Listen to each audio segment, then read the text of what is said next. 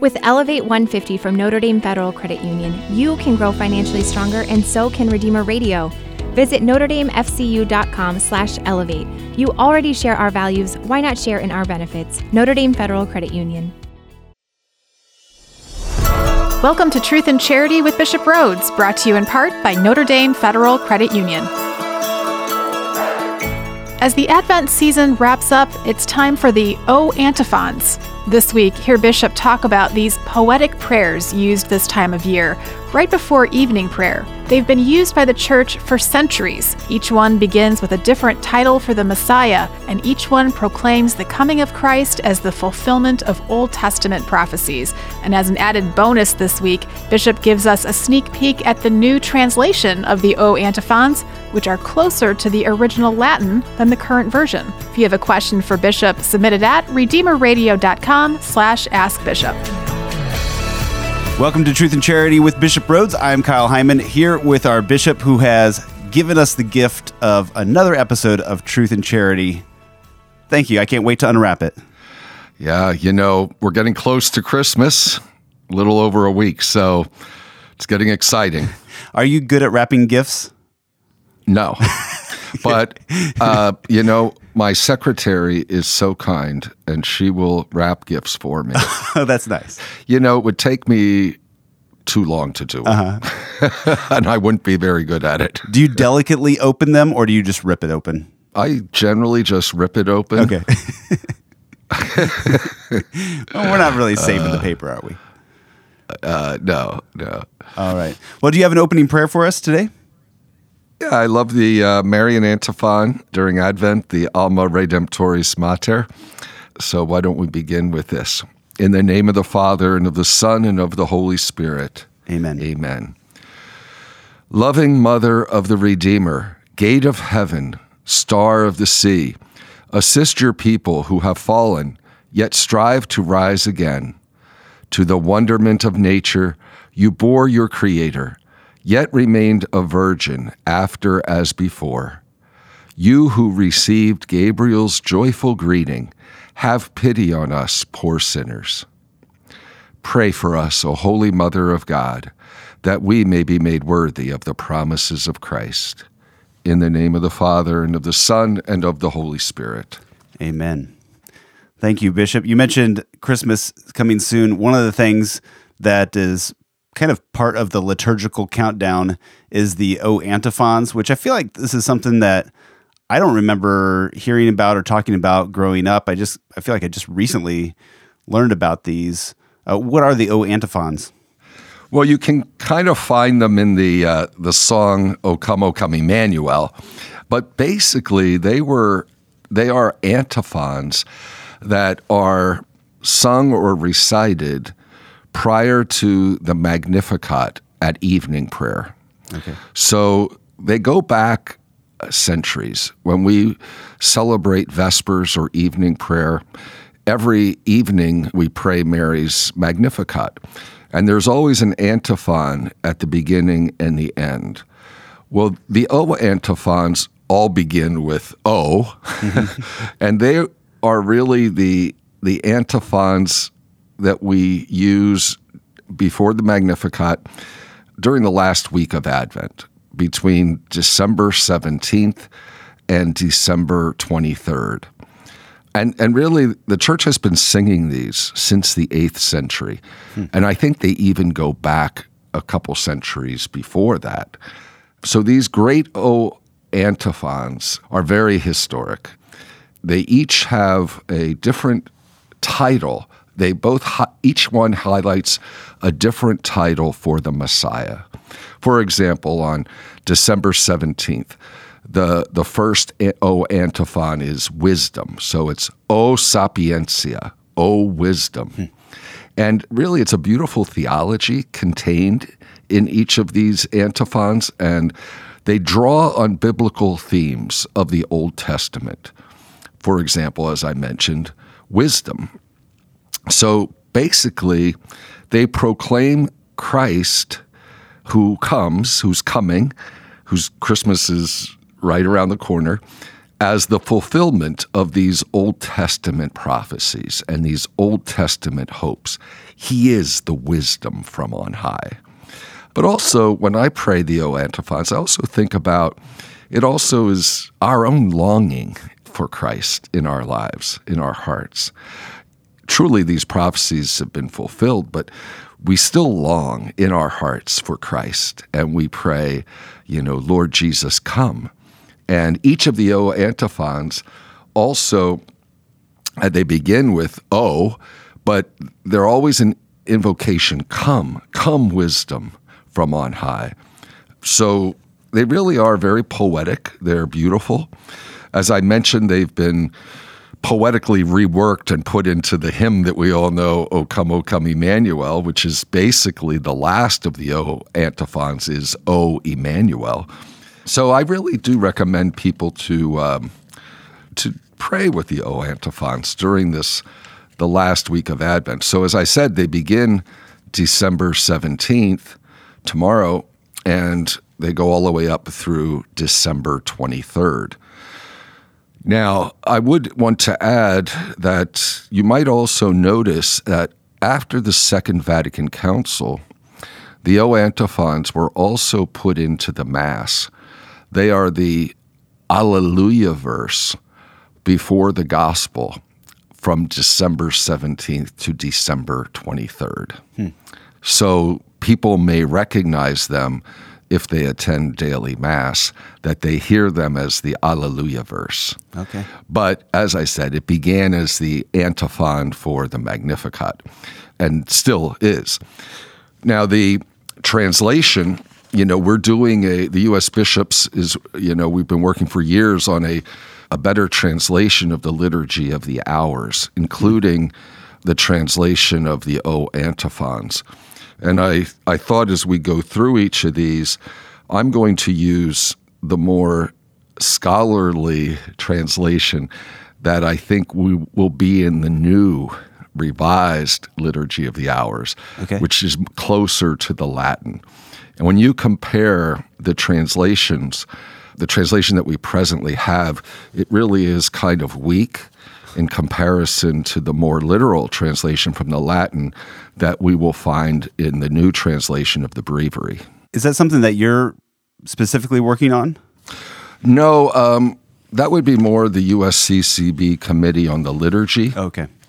And I'm chair of the Committee on Doctrine. To me, it is connected, though, because the doctrinal content is also there. But to answer your question, no. But all the bishops actually discuss the drafts that are brought up, and then the Vatican has to approve the translation. So it's taking many years because, the Liturgy of the Hours is 4 volumes. Yeah. That's a lot of translations. So we've been doing approvals of parts of it every few months. There's the group that does the translations, the International Commission on English in the Liturgy, will work on certain parts of the Breviary, and then it will come before the bishops who can then discuss them and approve them or revise them. And then they go on to Rome for approval. So I can't wait till we have the new translation of the Liturgy of the Hours. What we've approved so far, is really beautiful, including the new translation of the O antiphons, which, as I said, is a more faithful translation of the Latin original. Well, and just for those that are unfamiliar, the Breviary or the Liturgy of the Hours, these are prayers that the church prays throughout the day. Specifically, our priests and religious would commit to praying those daily throughout the day, and there's many lay people that do as well. But before we get into these, can you explain what an antiphon is to begin with? Okay, an antiphon, for example, at the beginning of Mass, if you don't have an entrance hymn, we sing or recite an antiphon, the entrance antiphon of Mass. So it's usually a short verse, and it has scriptural basis. So that's one example. There's also at Mass a communion antiphon, the same thing. And some parishes, they do use them. I see that they're making a comeback in a way. And then when we pray the Liturgy of the Hours, prior to every psalm that we recite or sing, there is an antiphon. Mm-hmm. And then it's repeated at the end of the psalm.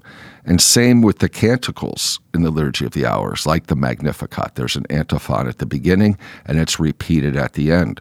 Or in morning prayer, we always pray the Canticle of Zechariah, and that has an antiphon at the beginning, and it's repeated at the end.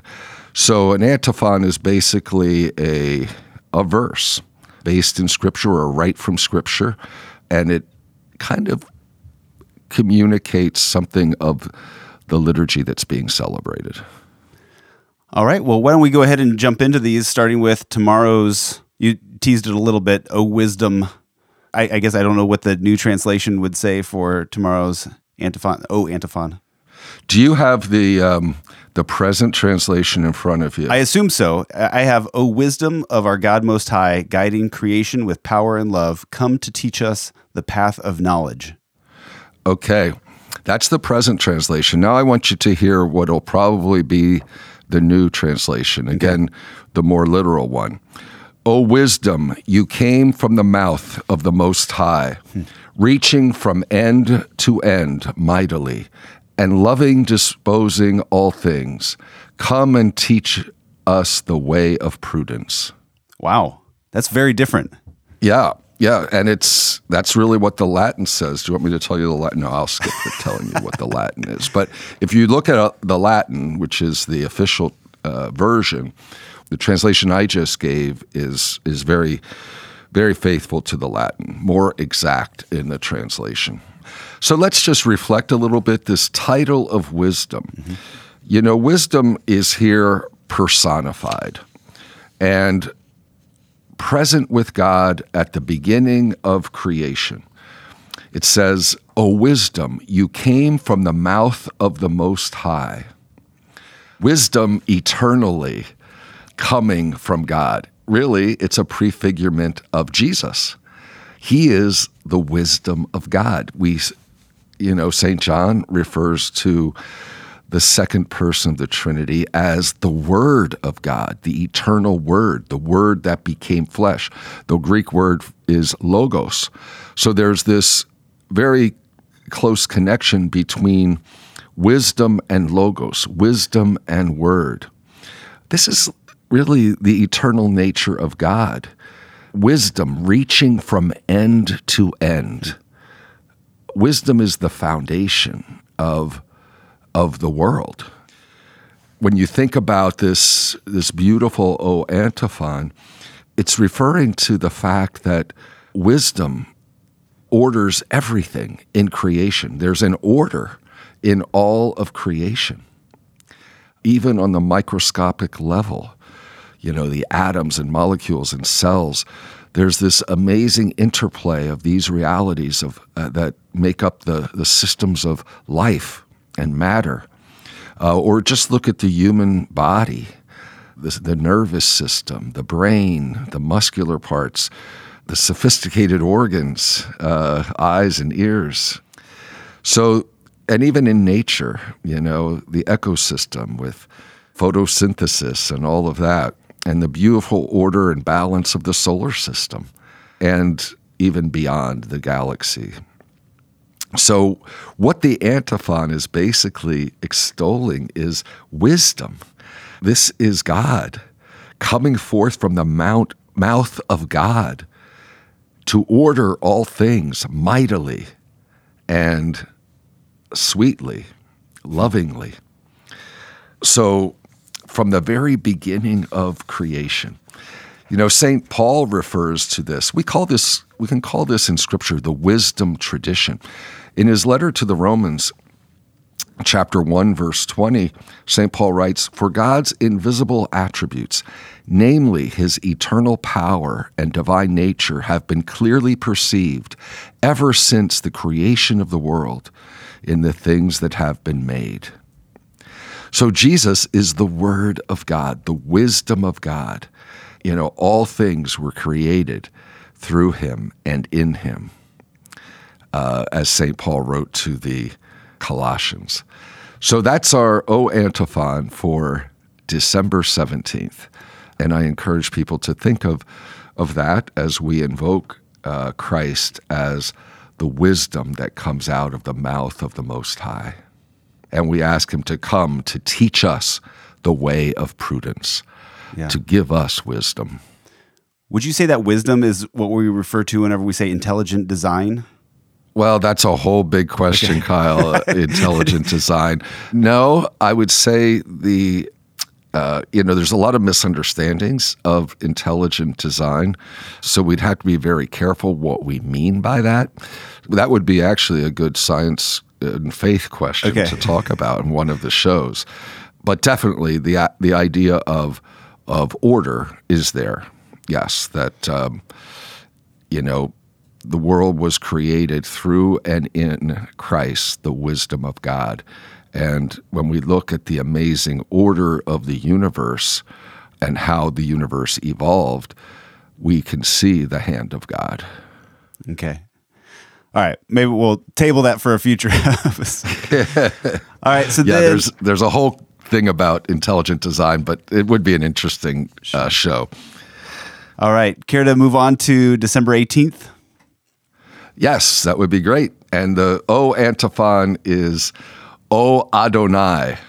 If you don't know the word Adonai, it's Hebrew for Lord.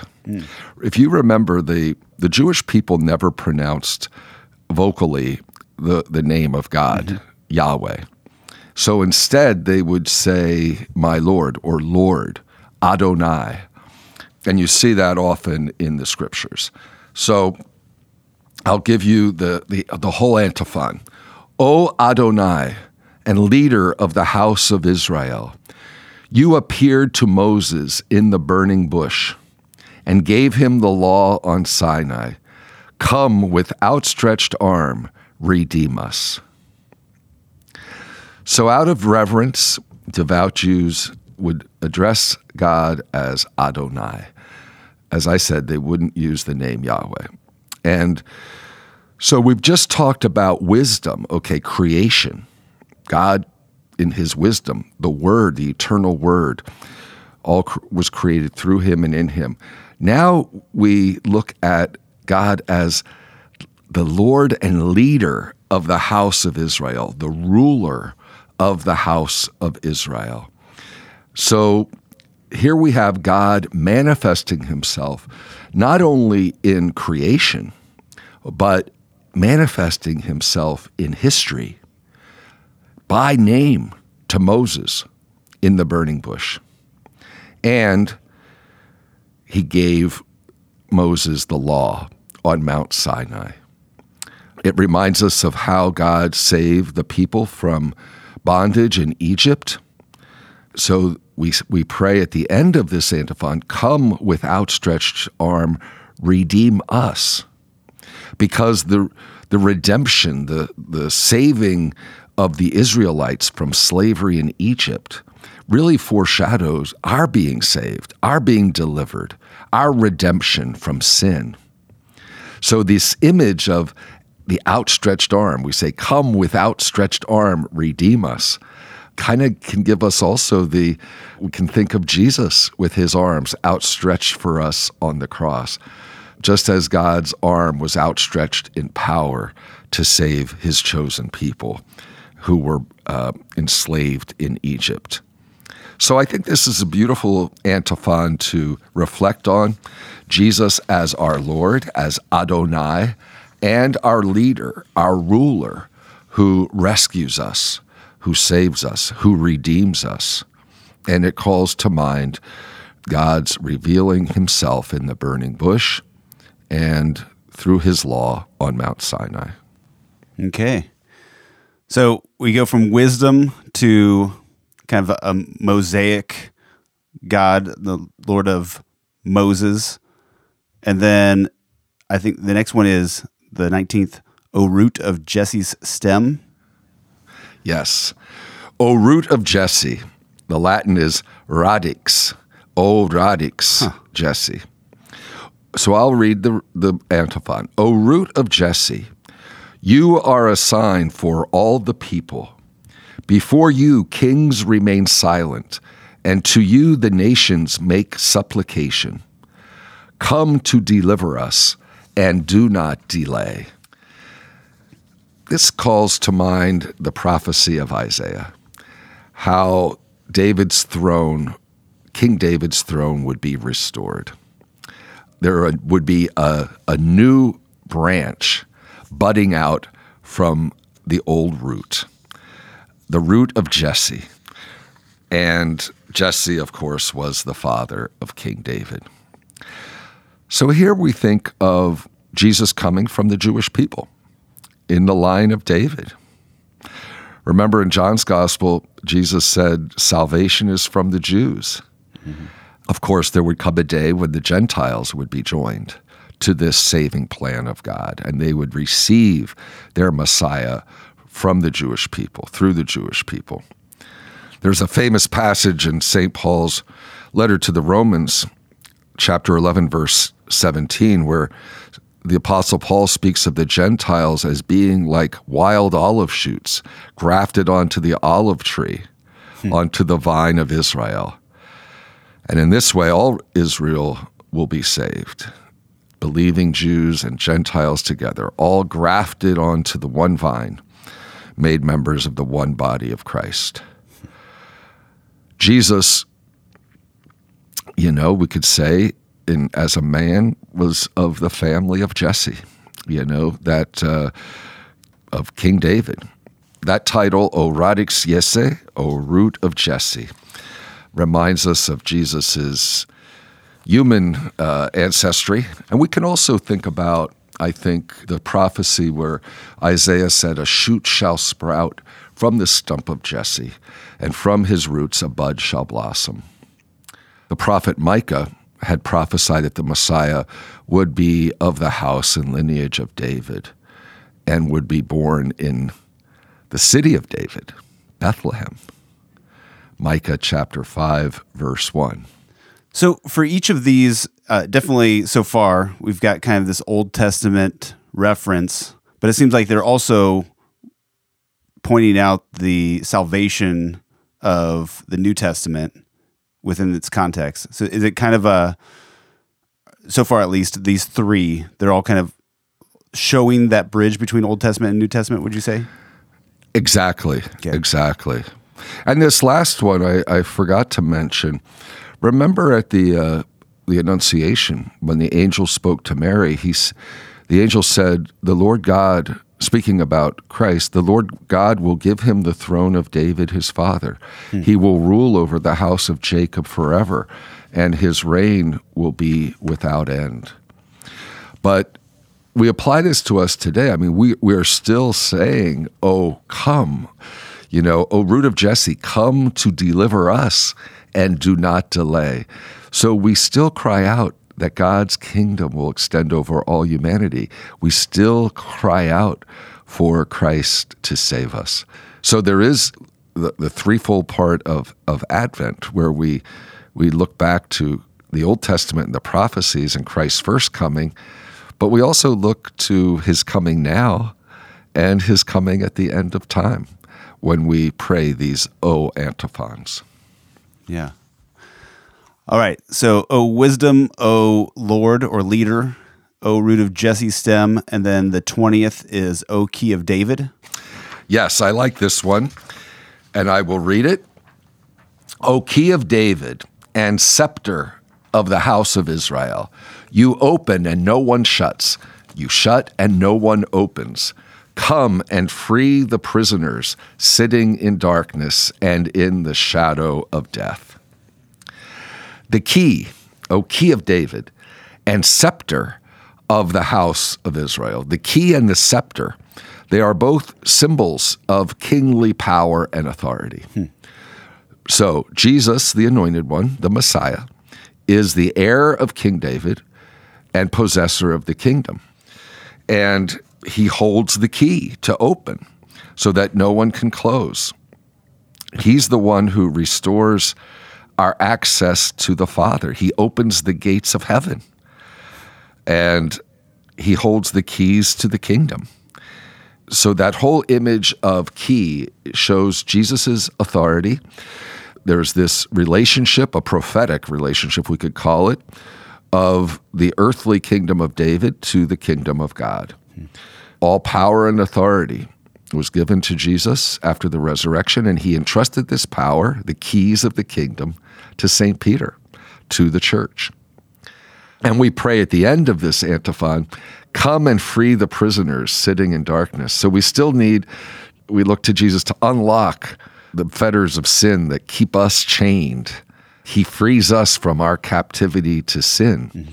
So come and free the prisoners sitting in darkness and in the shadow of death. I think that's beautiful to contemplate during Advent, how the Lord wants to open up for us the kingdom of heaven. And the original, or I think this is the current as well, because the one that you're reading is not released yet. Is that correct? That's correct, okay. Because they're still doing the translation of a Liturgy of the Hours. So the one that people will actually hear on the 20th at church, if it's read, is that always going to be read at a daily Mass? Well, it should be read as the Alleluia verse. Okay, yeah, that's right. Daily Mass. Well, I guess the 20th would be Sunday, but it's definitely read at as the antiphon for the Magnificat at evening prayer.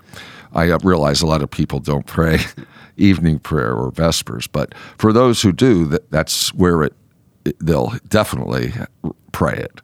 And usually if they're at Mass on that day and they do the Alleluia verse, that will be it. Right. But notice the current translation is, O Key of David, opening the gates of God's eternal kingdom, come and free the prisoners of darkness. The one that I recited is longer than that. You open and no one shuts. You shut and no one opens. That was just dropped in the present translation. And the reference to the scepter. There's no scepter in. There's no reference to scepter either. What do you think that adds? But if you look at the Latin, there is. What does the scepter add to the prayer? Well, it's another sign of royalty, basically. Power, the power of the king. So he has the power to use the key that opens and shuts. All right. Next one is December 21st. O Radiant Dawn is at least the current translation. Yes. In Latin, it's O Oriens, which really is the rising sun, or, the dawn. Okay. Sometimes it's translated O Morning Star. So there's a number of translations. The Latin is Oriens, O Oriens. Rising star, rising sun, I think is the most literal translation.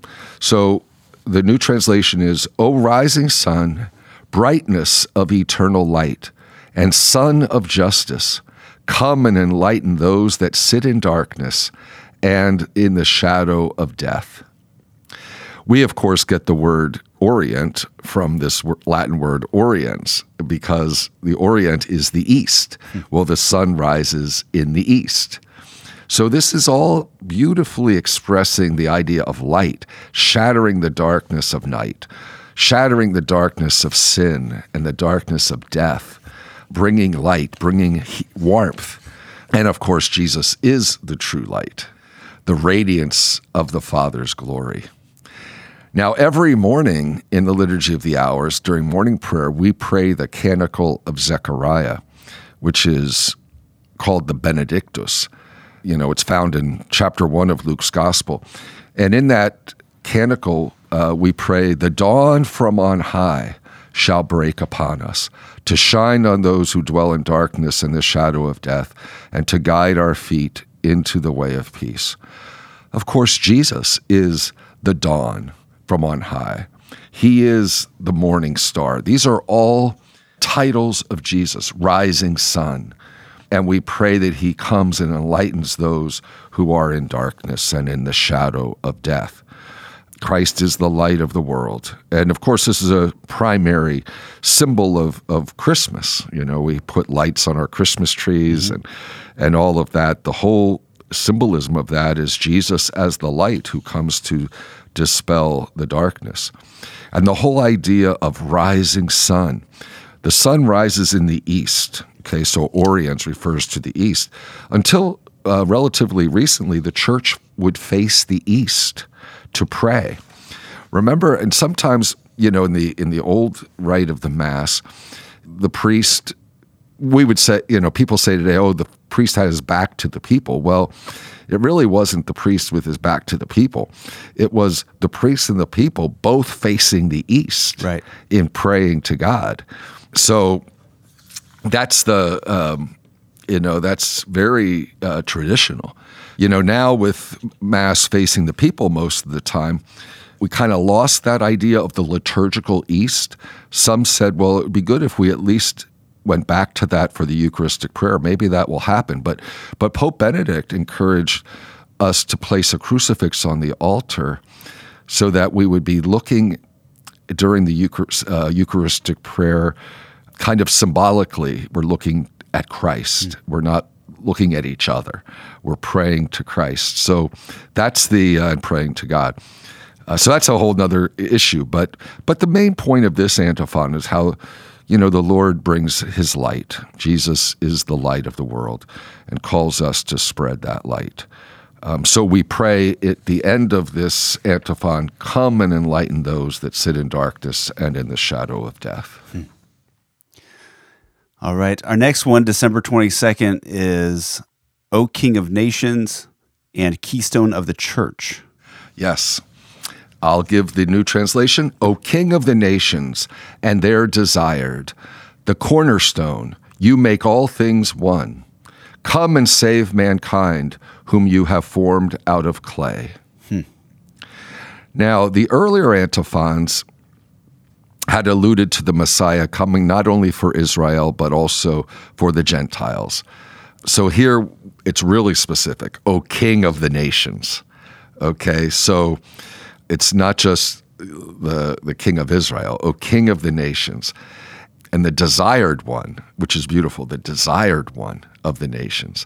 And then the cornerstone, the Messiah is the cornerstone on whom our spiritual lives are built. And this cornerstone, which is Christ, unites and binds Jews and Gentiles to each other, making all things one. That's what the antiphon says. And then we make the plea, come and save mankind whom you have formed out of clay. Basically, save all humanity, all creation, all people.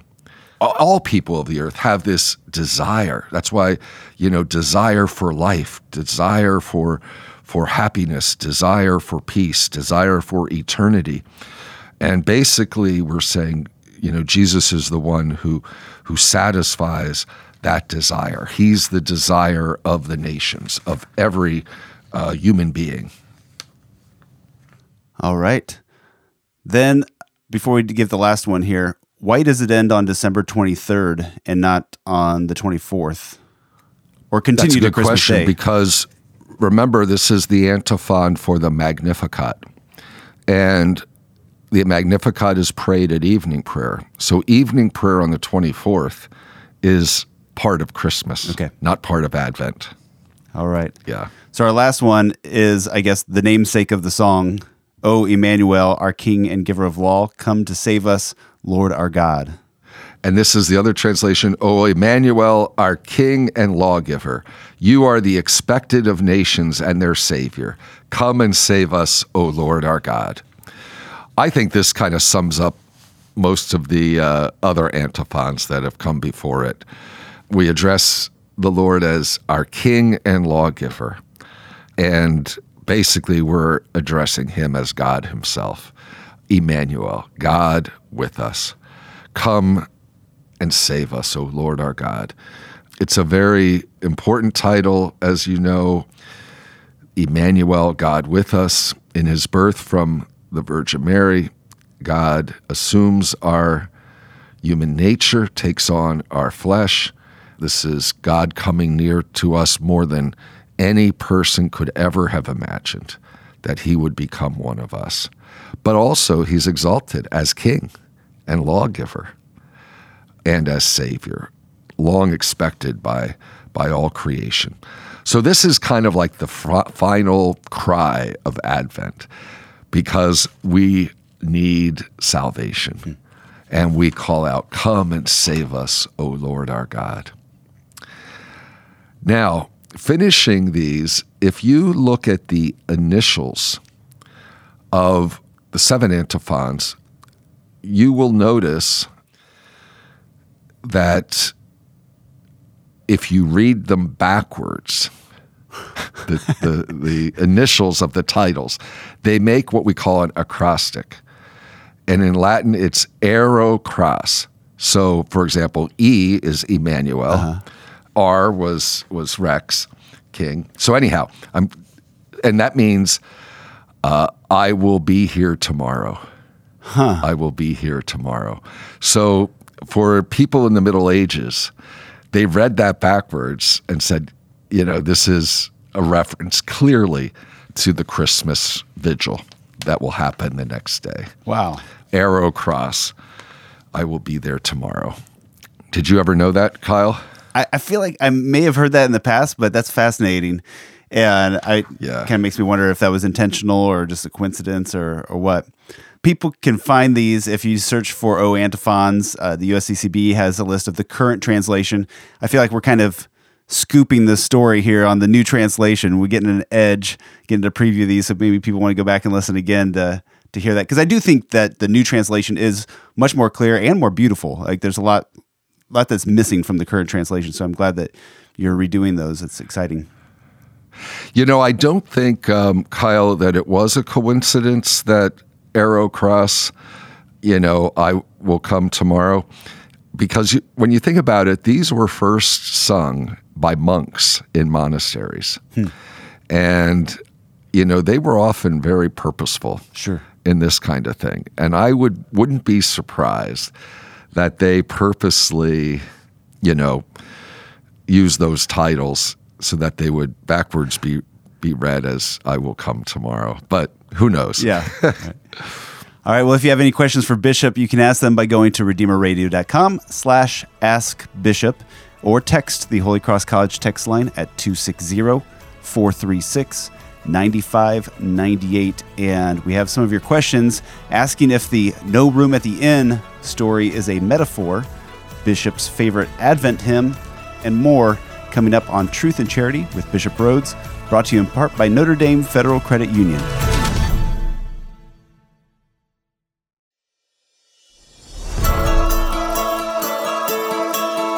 Welcome back to Truth and Charity with Bishop Rhoades. I'm Kyle Hyman, asking the questions that you have submitted for him to answer. First up, is the no room at the inn an historical truth or a metaphor? Well, I believe in the historicity of the Christmas story. I do believe that there was a census and that Joseph, being of the house and lineage of David, brought his pregnant wife to Bethlehem and there was no room in the inn. I do think, though, it does have deeper meaning because the fact is the Savior came into the world and was not welcomed. There was not room for him. Right. I think that there is a deeper meaning to that historical fact. Okay. And it means that we need to make room in our hearts and in our lives for the Savior. All right. Our next listener-submitted question, gold, frankincense, myrrh, drum solo.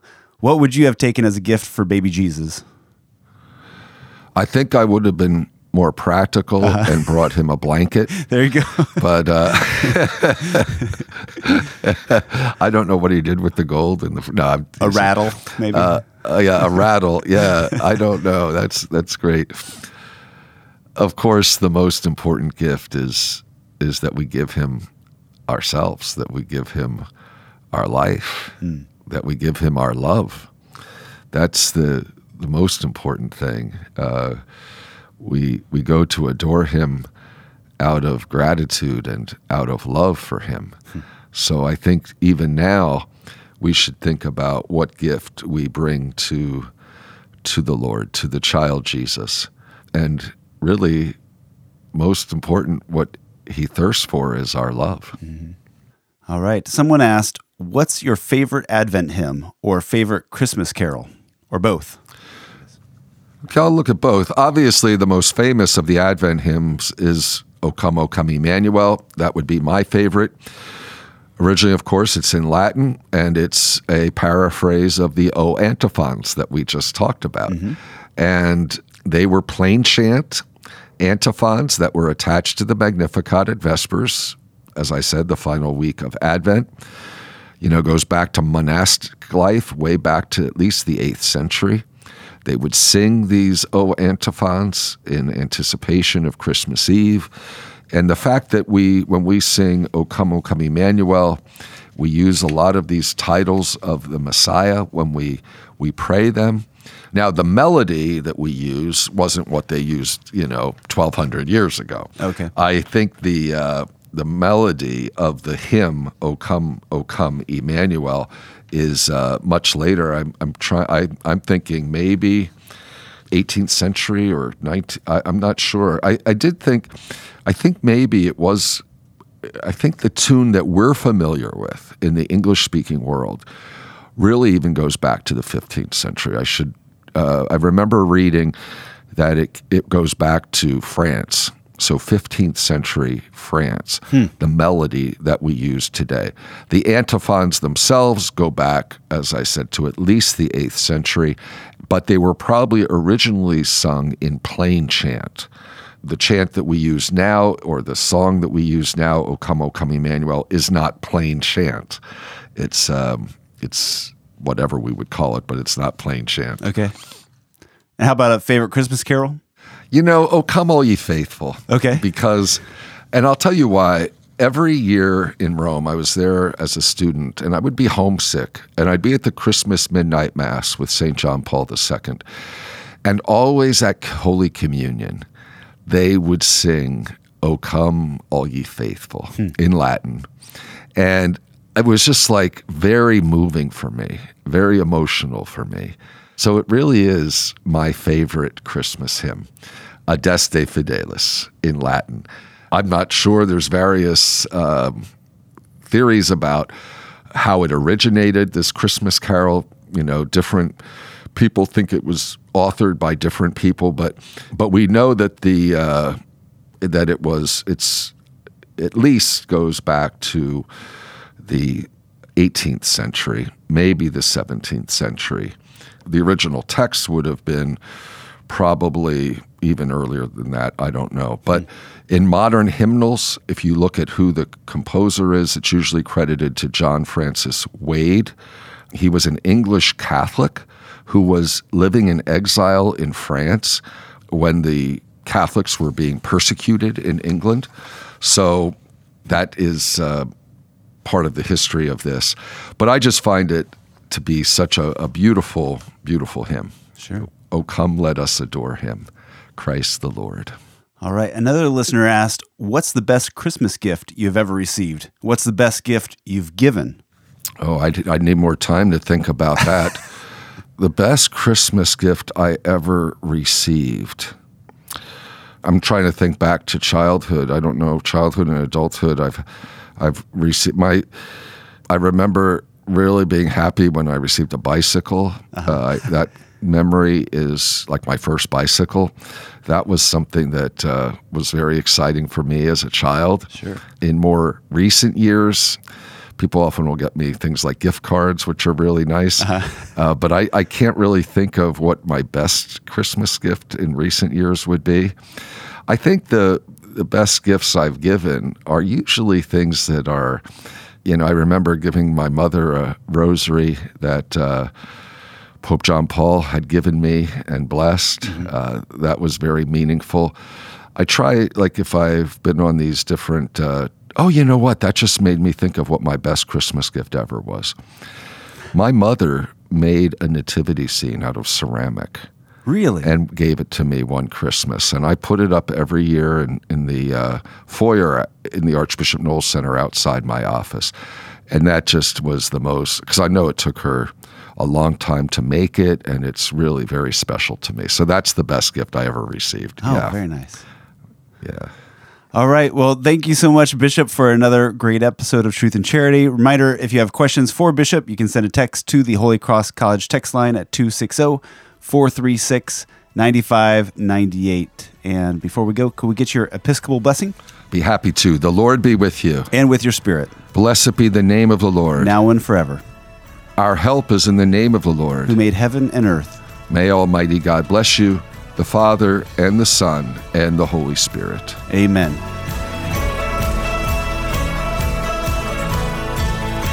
Next week, Bishop talks about the year of St. Joseph, something given to us by Pope Francis. Hear Bishop's suggestions for things we can do during this special year and what we can learn from the spouse of Mary. Truth and Charity with Bishop Rhoades is brought to you in part by Notre Dame Federal Credit Union.